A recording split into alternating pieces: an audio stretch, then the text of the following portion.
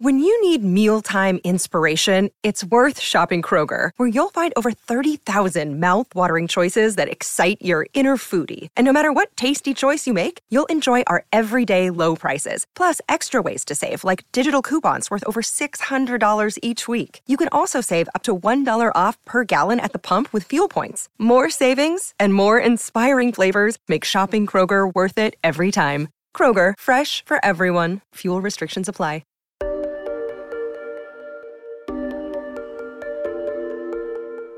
When you think of water canals, you might think of Venice, Italy, or Amsterdam in the Netherlands, or even Venice, California. You probably don't think about Phoenix. But Metro Phoenix actually has more miles of canals than all three of those places combined. Now, Phoenix is also a lot bigger than those places, but the canal system here is integral to the city's history and how it functions today. Welcome to Valley 101, a podcast from the Arizona Republic and azcentral.com, where we answer the questions you ask about Metro Phoenix. I'm your host, Kayla White. Today, producer Amanda Luberto discovers more about how the canals were built, how they were modernized, and how they help all of us call the desert home.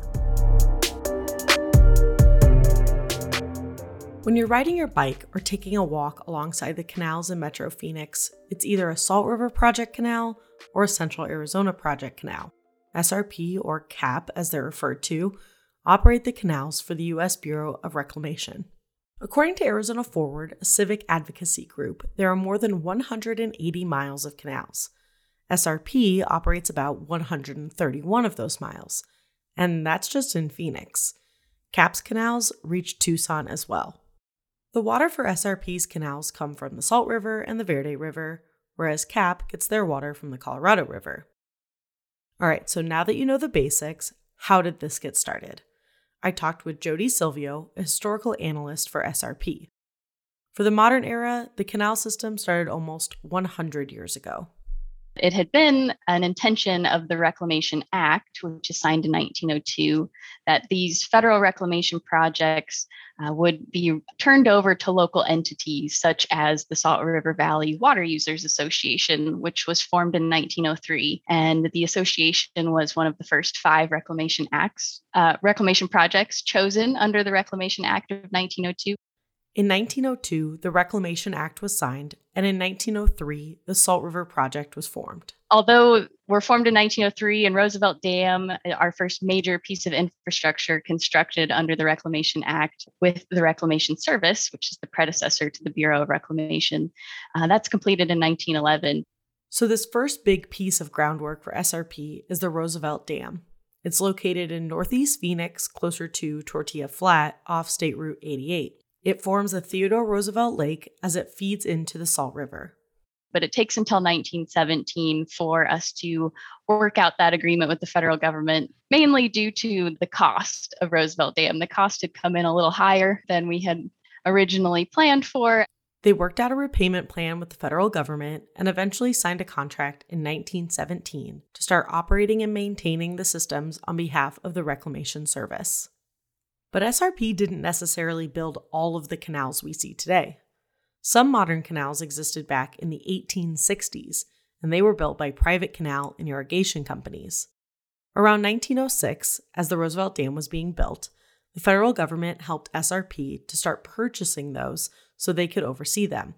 This helped them integrate the existing canals into their system for efficiency. It unifies the canal system, and as you can imagine, it makes it a much more efficient way to manage those systems versus all of these different private entities trying to manage the control and the operation of all of these water systems throughout the valley. But in the 1860s isn't when Metro Phoenix first started to have a canal system.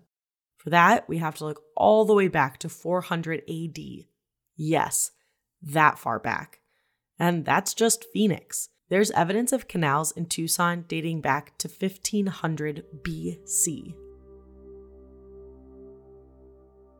The original canals in Phoenix were built by the Hohokam people. Now, Hohokam doesn't refer to a specific tribe. It's an archaeological term that refers to the ancient farming people of Arizona. They are best known to be the only tribe in North America to rely on irrigation canals for water supply, according to the Arizona Museum of Natural History. One of the founders of the Western National Parks Association, Emil Howry, called them masters of the desert. I wanted to know more about the deep-rooted history of canals in Arizona, so I talked with Lorraine Montero. She's the city archaeologist for Phoenix and works out of the Pueblo Grande Museum. The museum is on a major archaeological site and is just off 44th Street and Washington Street in Phoenix. Here in the lower Salt River Valley, if you count up all the miles of canals that we either know of, documented, or think that, we find part of it here and we think it, this other part here that they connect, it does count up to more than 1,000 miles. More than 1,000 miles of canal systems that ancient indigenous people relied on were built here long before Phoenix was known as Phoenix. We think they were using basically stone and wood tools and maybe baskets to collect dirt. They dug them by hand. It's pretty amazing because there was no metallurgy at the time, no draft animals or anything like that. So basically, I like to say sticks and stones. They probably had some way of engineering using stone plummets and things like that. Before metal tools and draft animals like horses and oxen that were trained to do work. As Lorraine described it, an ingenious and incredible feat. She said there's been some discoveries that have yet to be published that found clay lining in the canals, but for the most part, they were just earthen canals dug close to the river.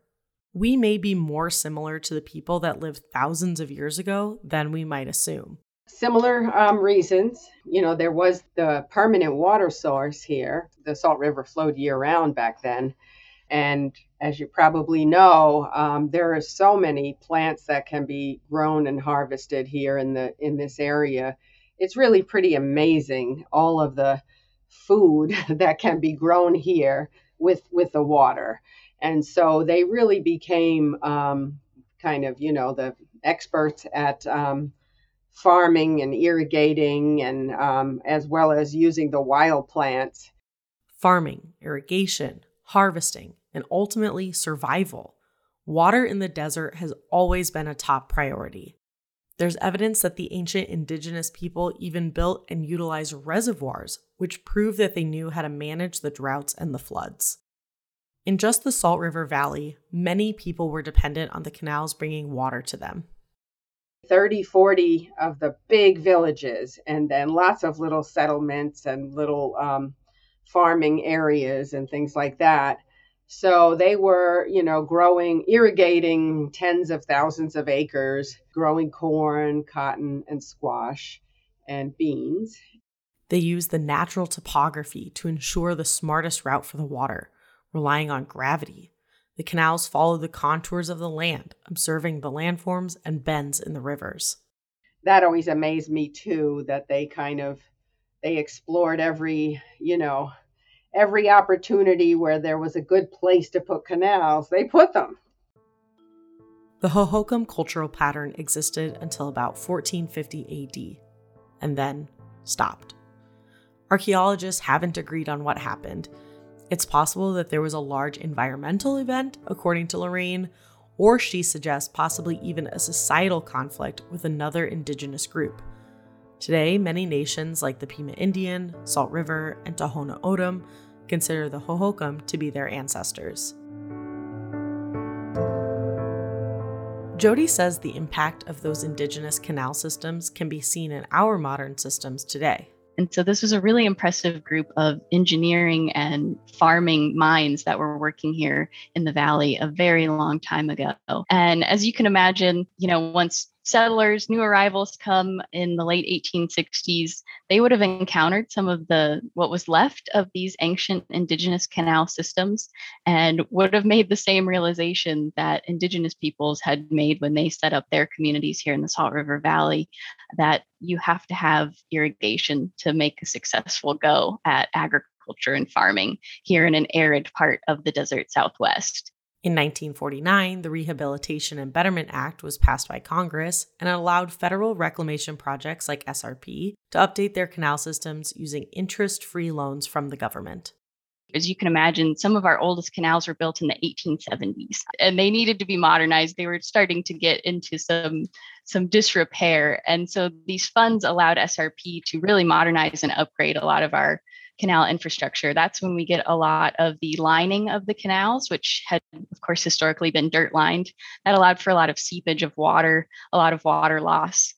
Due to the canals not being lined. So we line a significant portion of our canals. Today, all of our canals are lined with concrete. And we are also able to start piping some of those smaller pieces, those lateral systems. And that increases the safety of a lot of that infrastructure. And it also allows for more urban spaces to take over. We're able to pave over some of those piped laterals and things like that. Currently, SRP operates 8 canals that stretch across Metro Phoenix. But how do they work? How do the canals affect you and me every day? SRP set me up with Josh Hand. He is a manager of water transmission and communications. He explained to me how the water gets from the reservoirs to the canals and eventually to me when I turn on my faucets. So our water starts on the watershed, on the Verde watershed and the Salt River watershed, entering the valley on the east side, where we divert it north of the Salt River bed or to the south. And at that point, we also can introduce Central Arizona Project water and also deep water well water from the aquifers. We distribute it around the valley according to what our customers request through their water orders. And that could be consumed as flood irrigation water for farms, for houses, sometimes ponds. And then also one of the larger customers currently is our municipalities. And they consume that through the water treatment plants and turn it around as potable water for homes. Essentially, SRP uses water from the Verde and Salt Rivers, introduces it to water from the Central Arizona Project and deep well water from aquifers, and distributes it across the valley. Water orders can go to farms, houses, but their largest customers tend to be municipalities. From there, the city would run it through a water treatment plant so that when I fill up my cat's water bowl from the sink, he's going to be okay. The water you see in the canals and your evening strolls isn't always 100% the water you get at home. For example, Josh mentioned to me that the city of Gilbert uses their own deep water wells mixed with SRP canals. Knowing that the ancient canals depended on the topography of the land to make sure the water was running, I asked Josh if SRP and other modern canal systems were built similarly. Oftentimes people default their assumption to a pressurized water system of their house, which is not how we actually operate. It does work on a gravity-fed principles all the way from the east side of town going west through the valley, just like the Salt River bed does. The canals do a similar flow process. So everything is off gravity feed. So yes, canals back then relied on gravity to move water, and they still do. Once our deep water wells are pumped to the ground, as soon as they reach the surface, at that point, they get discharged into an open ditch or a pipe and become gravity fed at the same time. So our system requires what we call travel time to get from the point of the source to the actual customer delivery point. A couple of them actually do flow right on top of where they were. There's some old ones that you can find, like, for example, on the north side of the Salt River bed, kind of on the northeast side of the airport area. Some older ones in there, if you know where to look, you can kind of tell the little bit of the open desert in there where they most likely did exist. But we do utilize a couple of the old ones that have just been improved upon, of course. But for the most part, they travel in similar paths that they did back then. Water is arguably the most important commodity in Phoenix. It turned a desert into an agricultural space and into the metropolis we live in today. It's just super important, I think, to know where your water comes from. A lot of residents in the valley don't always know that their water comes from those canals that they walk along every day and enjoy so much, but they do. And it is super important to know why they're there. I think not only to just have a good understanding of our history, but our current culture and the way it works, because we did go from a 100% agrarian area into a very suburbanized setting now. But the water still plays such an important role, just in a different context.